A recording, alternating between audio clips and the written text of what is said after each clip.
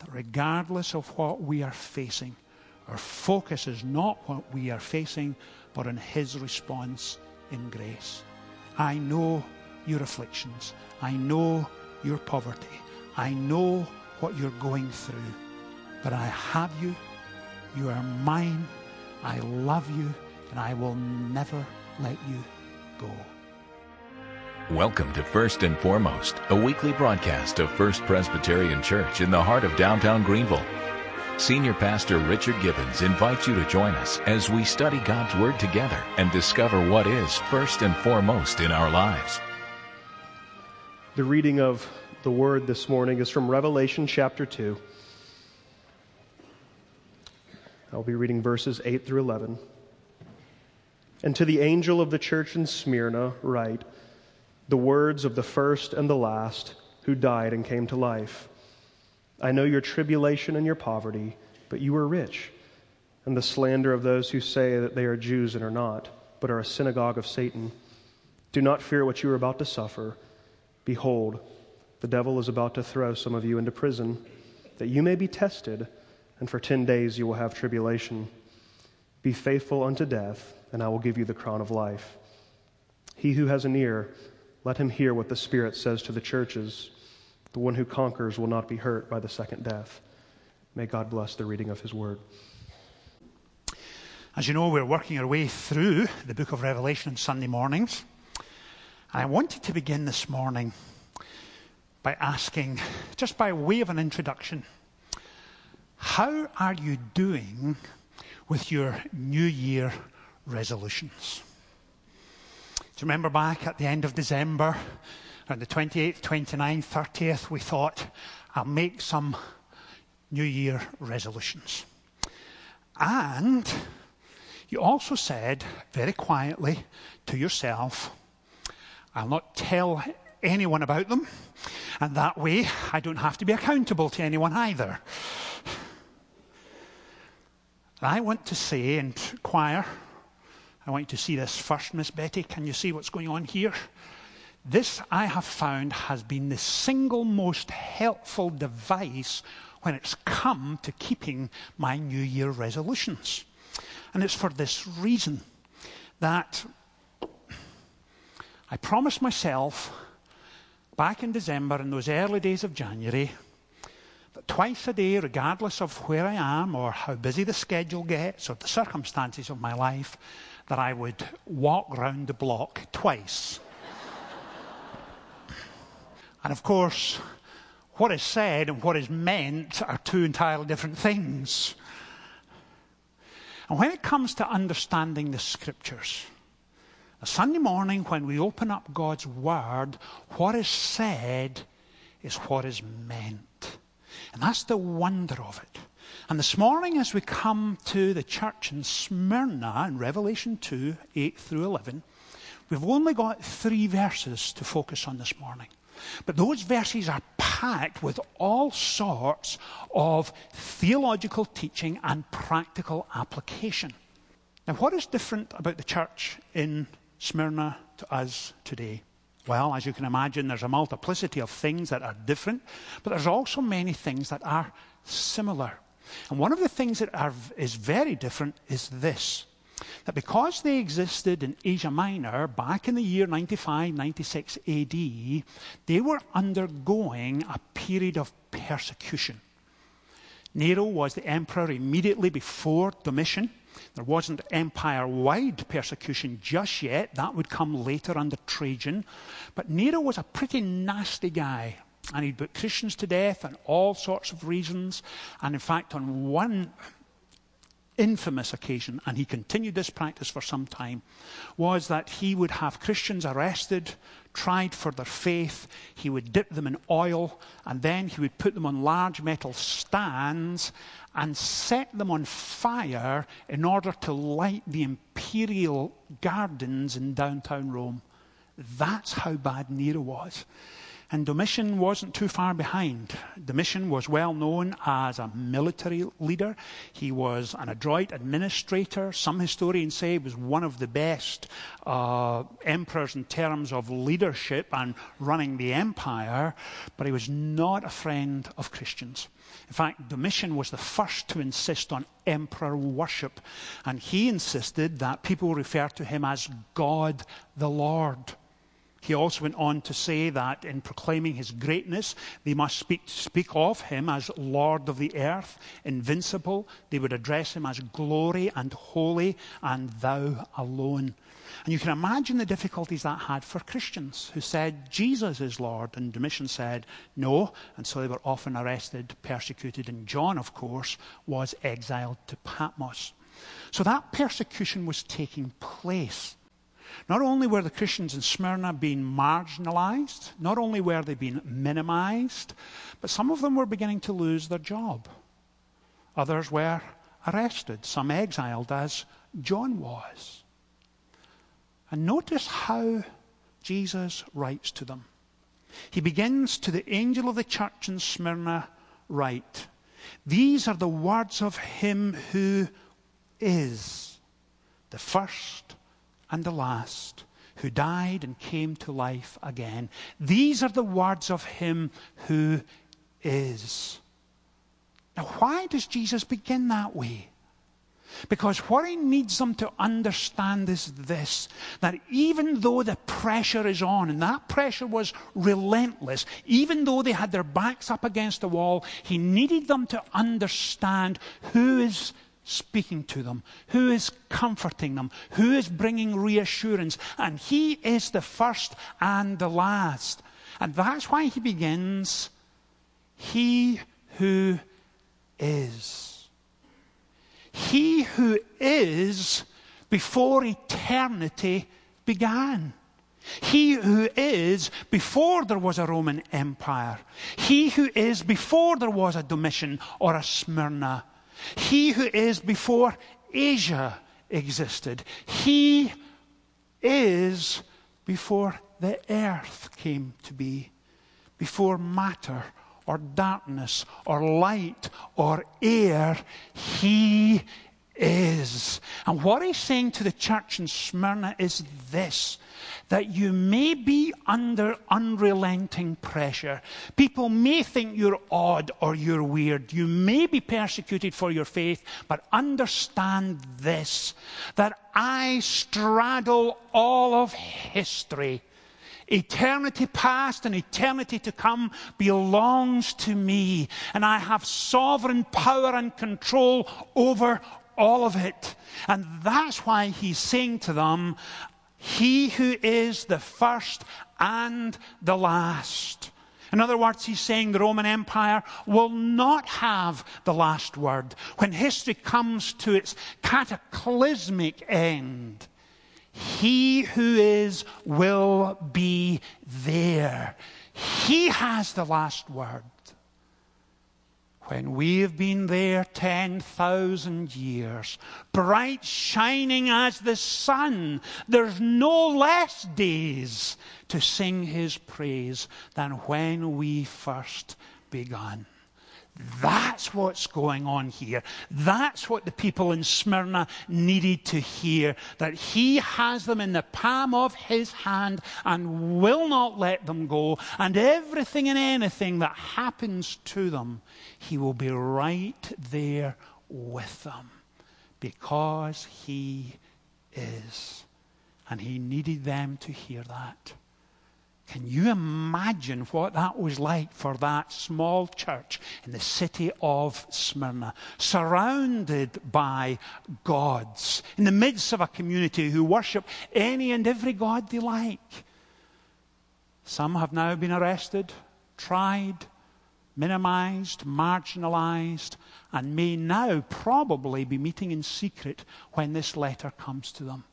And can you imagine the sense of relief that washes over them when John reminds them that Jesus was writing to them and that he, the Alpha and the Omega, has them in the palm of his hands? Now, having said all of that, notice what else he says. These are the words of him who is the first and the last, who died and came to life again. Think of that. Think of the power it took to be victorious over life and death. And if he is and also has power over life and death, what reassurance, what comforting thoughts that they belong to him and also we belong to him. And when you are tempted to think of what is it that defines us as a people, what are our core values as a church, over and above being a place of grace, a place of prayer, and a people who engage with the living God, we belong to him who is the first and the last, he who has victory over life and death. That's an incredible thought for us, never mind the church in Smyrna. And then he goes on, verse 9. He says, I know your afflictions and your poverty. Now, why is that important? It's important for this reason. And I suspect the folks in Smyrna and generations of Christians since, in reading this passage, come fairly quickly to that incredible conclusion that here we have a perfect Savior. Perfect for us, whatever our circumstances, whatever the challenges in our life, he is a perfect Savior for us. Why? Because he says to us, I know your afflictions. I know them. And that word afflictions means tribulations, that unrelenting day-by-day pressure, the challenges, the difficulties that from time to time we will live through, but certainly the difficulties in Smyrna. I know you. I know your afflictions. I too understand persecution. For he was the one who was arrested and tried and tortured and executed for his faith. And when he says, I know what you're going through, he means it. That is why he is the perfect Savior for us. He understands the challenges that are before us. He's been there at a much greater level than hopefully we will ever be. And he says, I know you, and I know your afflictions. And then he adds, and I know your poverty. Some in Smyrna probably not only have been made to feel odd or been marginalized or minimized, but may have lost their job because of their faith. The children may be looked at and pointed in the street. Perhaps it's at the stage here now that the Roman authorities are, of course, persecuting them in that localized area of Smyrna. It may be that others are not only pointing to them at the street, but shouting at them, throwing things at them. If you have a sense of Nazi Germany in the mid to early 1930s, that's what's going on here. That's what's happening here. I know your poverty. I know your afflictions. And then he adds wonderfully, yet you are rich. Yet you are rich. Now, as you read that, the temptation is to say, but Lord, this is not so much a paradox as a contradiction. How can you say, I know what you're going through, unrelenting, terrible pressure socially, and losing your income, destitute, how will you survive? And yet you say you are rich. What does he mean here? Where is he taking the folks at Smyrna? What he's saying is this. Remember, I am the first and the last, that I straddle all of history, and I sovereignly direct and lead and guide all that is to come. You are mine, and I know you. And because you are mine and because I know you, you are rich. Think of every sin that's been forgiven. You are rich. Think of every prayer that's been wonderfully, spectacularly answered. You are rich. Think of when you got to the end of your rope and you thought, I can go no further. He was there. He was there. You are rich. How many times over the last year, 18 months, have we come to a passage in Scripture on a Sunday morning and I have reminded you of that spectacular doctrine, which is a living reality for every Christian, and it's called union with Christ. Not only does the gospel impact our lives and transforms us, but God the Holy Spirit himself then comes to indwell us and live within us. And how often have we made the point that the same moral and supernatural power that brought Christ back from the dead lives in us? And the temptation is to forget it or take it for granted or ignore it and become apathetic. And Jesus is here reminding the church in Smyrna, yet you are rich. And we are rich spiritually. That's the point he's making right here. And then he takes them a step further. And what does he say? He says, do not be afraid for what you're about to suffer. I tell you, the devil will put some of you in prison to test you, and you will suffer persecution for 10 days. Be faithful, even to the point of death, and I will give you the crown of life. Now, what is going on there? Do not be afraid of what you're about to suffer. The devil, Satan, put you in prison for 10 days.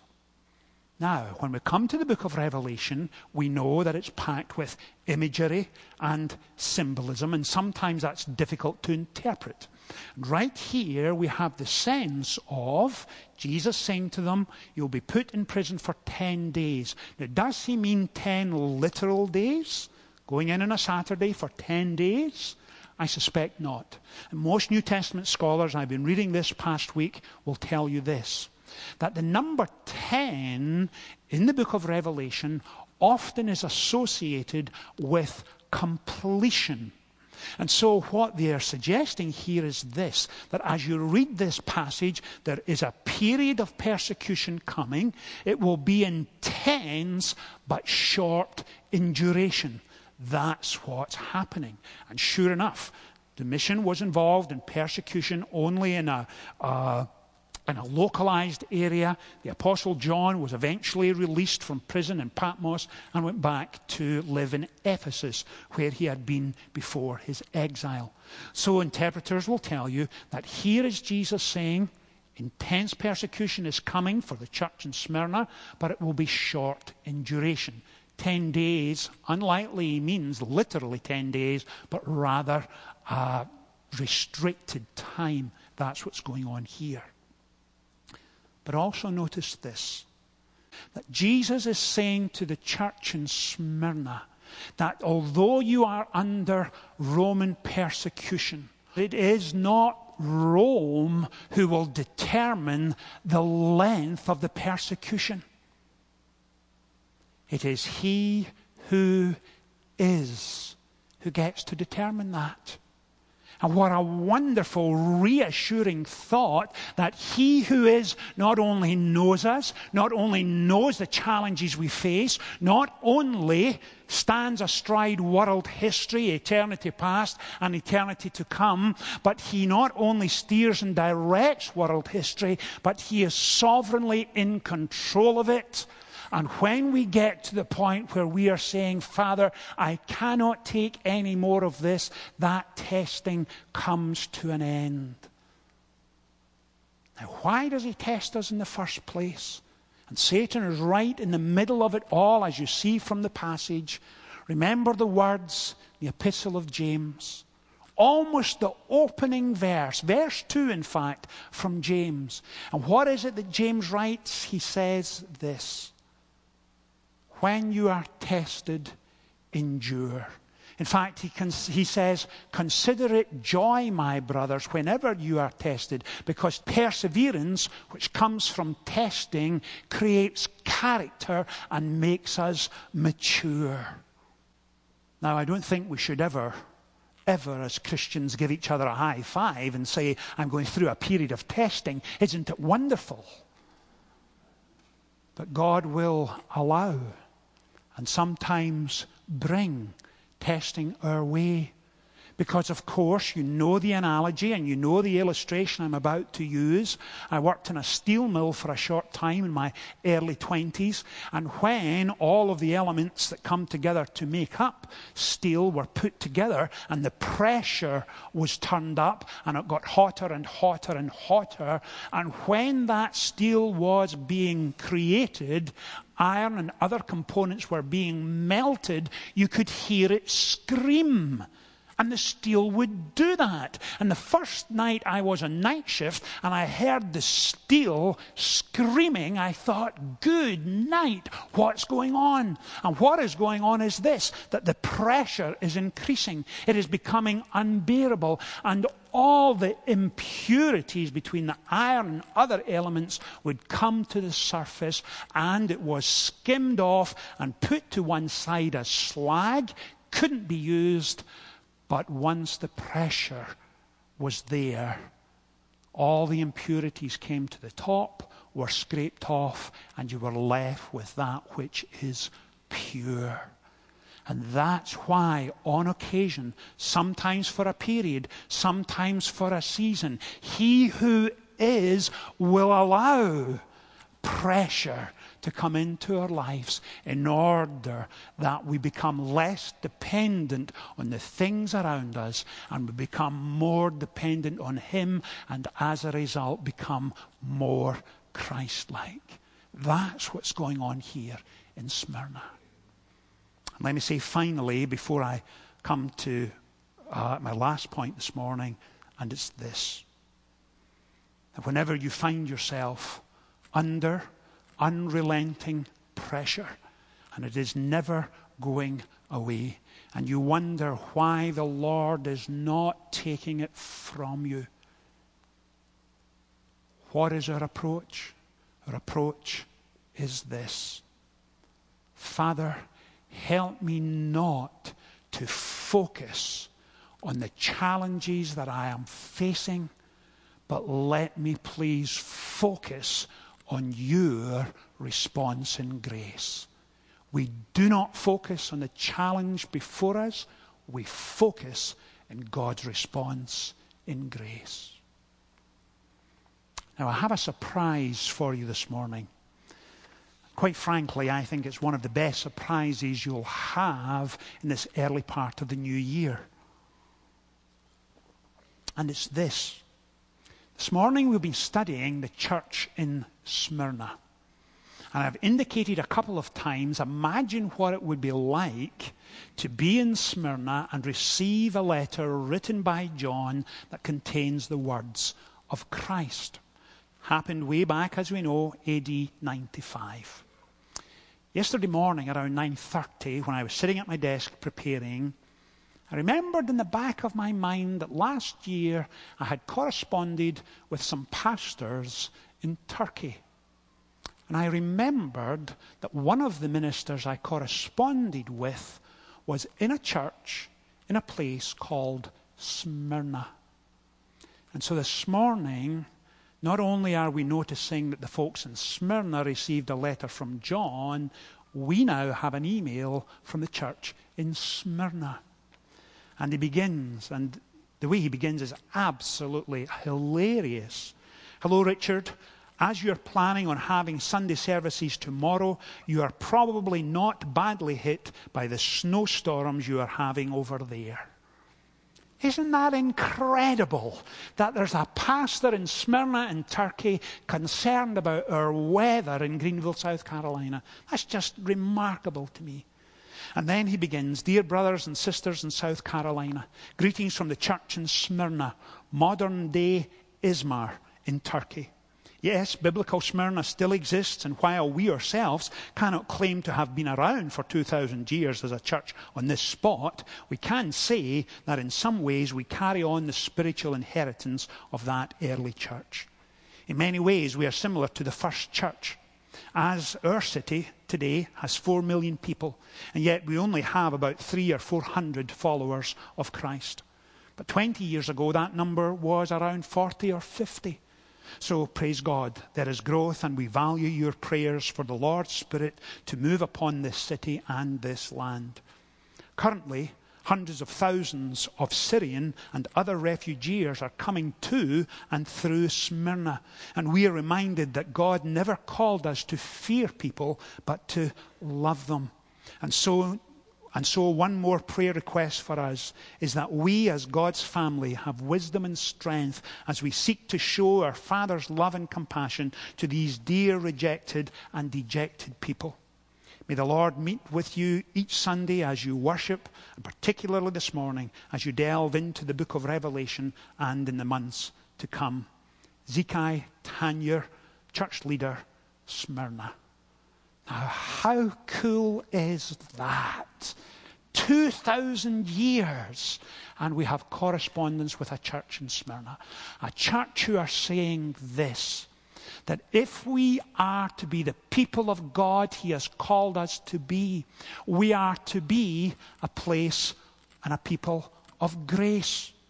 We are to be known as a place of prayer, a place who will engage with the living God, but also reach out to those in need. And can you imagine what that means to have over 100,000 refugees passing through your town? What is the challenge for us today as we leave this morning? First of all, to remember that we are defined by our relationship with Him who is. Secondly, that He knows us, and He knows us deeply and exhaustively and completely and comprehensively, and He is there for us. And also, that regardless of what we are facing, our focus is not what we are facing, but on His response in grace. I know your afflictions. I know your poverty. I know what you're going through. But I have you. You are mine. I love you. And I will never let you go. Amen. Amen. Let's pray together. Father, thank you for this wonderful passage of Scripture this morning. Thank you for your incredible love and your faithfulness and your goodness to us. Father, as we go into this new week and into a new month, or not quite a new month, but Father, walk with us again. Remind us of your grace and the resources you bring to us, and strengthen us and enable us as we seek to be the church of God in this place. For we ask it in and through the name of Christ our Lord. Amen. If you're interested in membership at First Presbyterian or want to learn more about our church and denomination, join us for our next First Look class on Sunday mornings. Register by calling 235-0496 or email us at contactus@firstpresgreenville.org.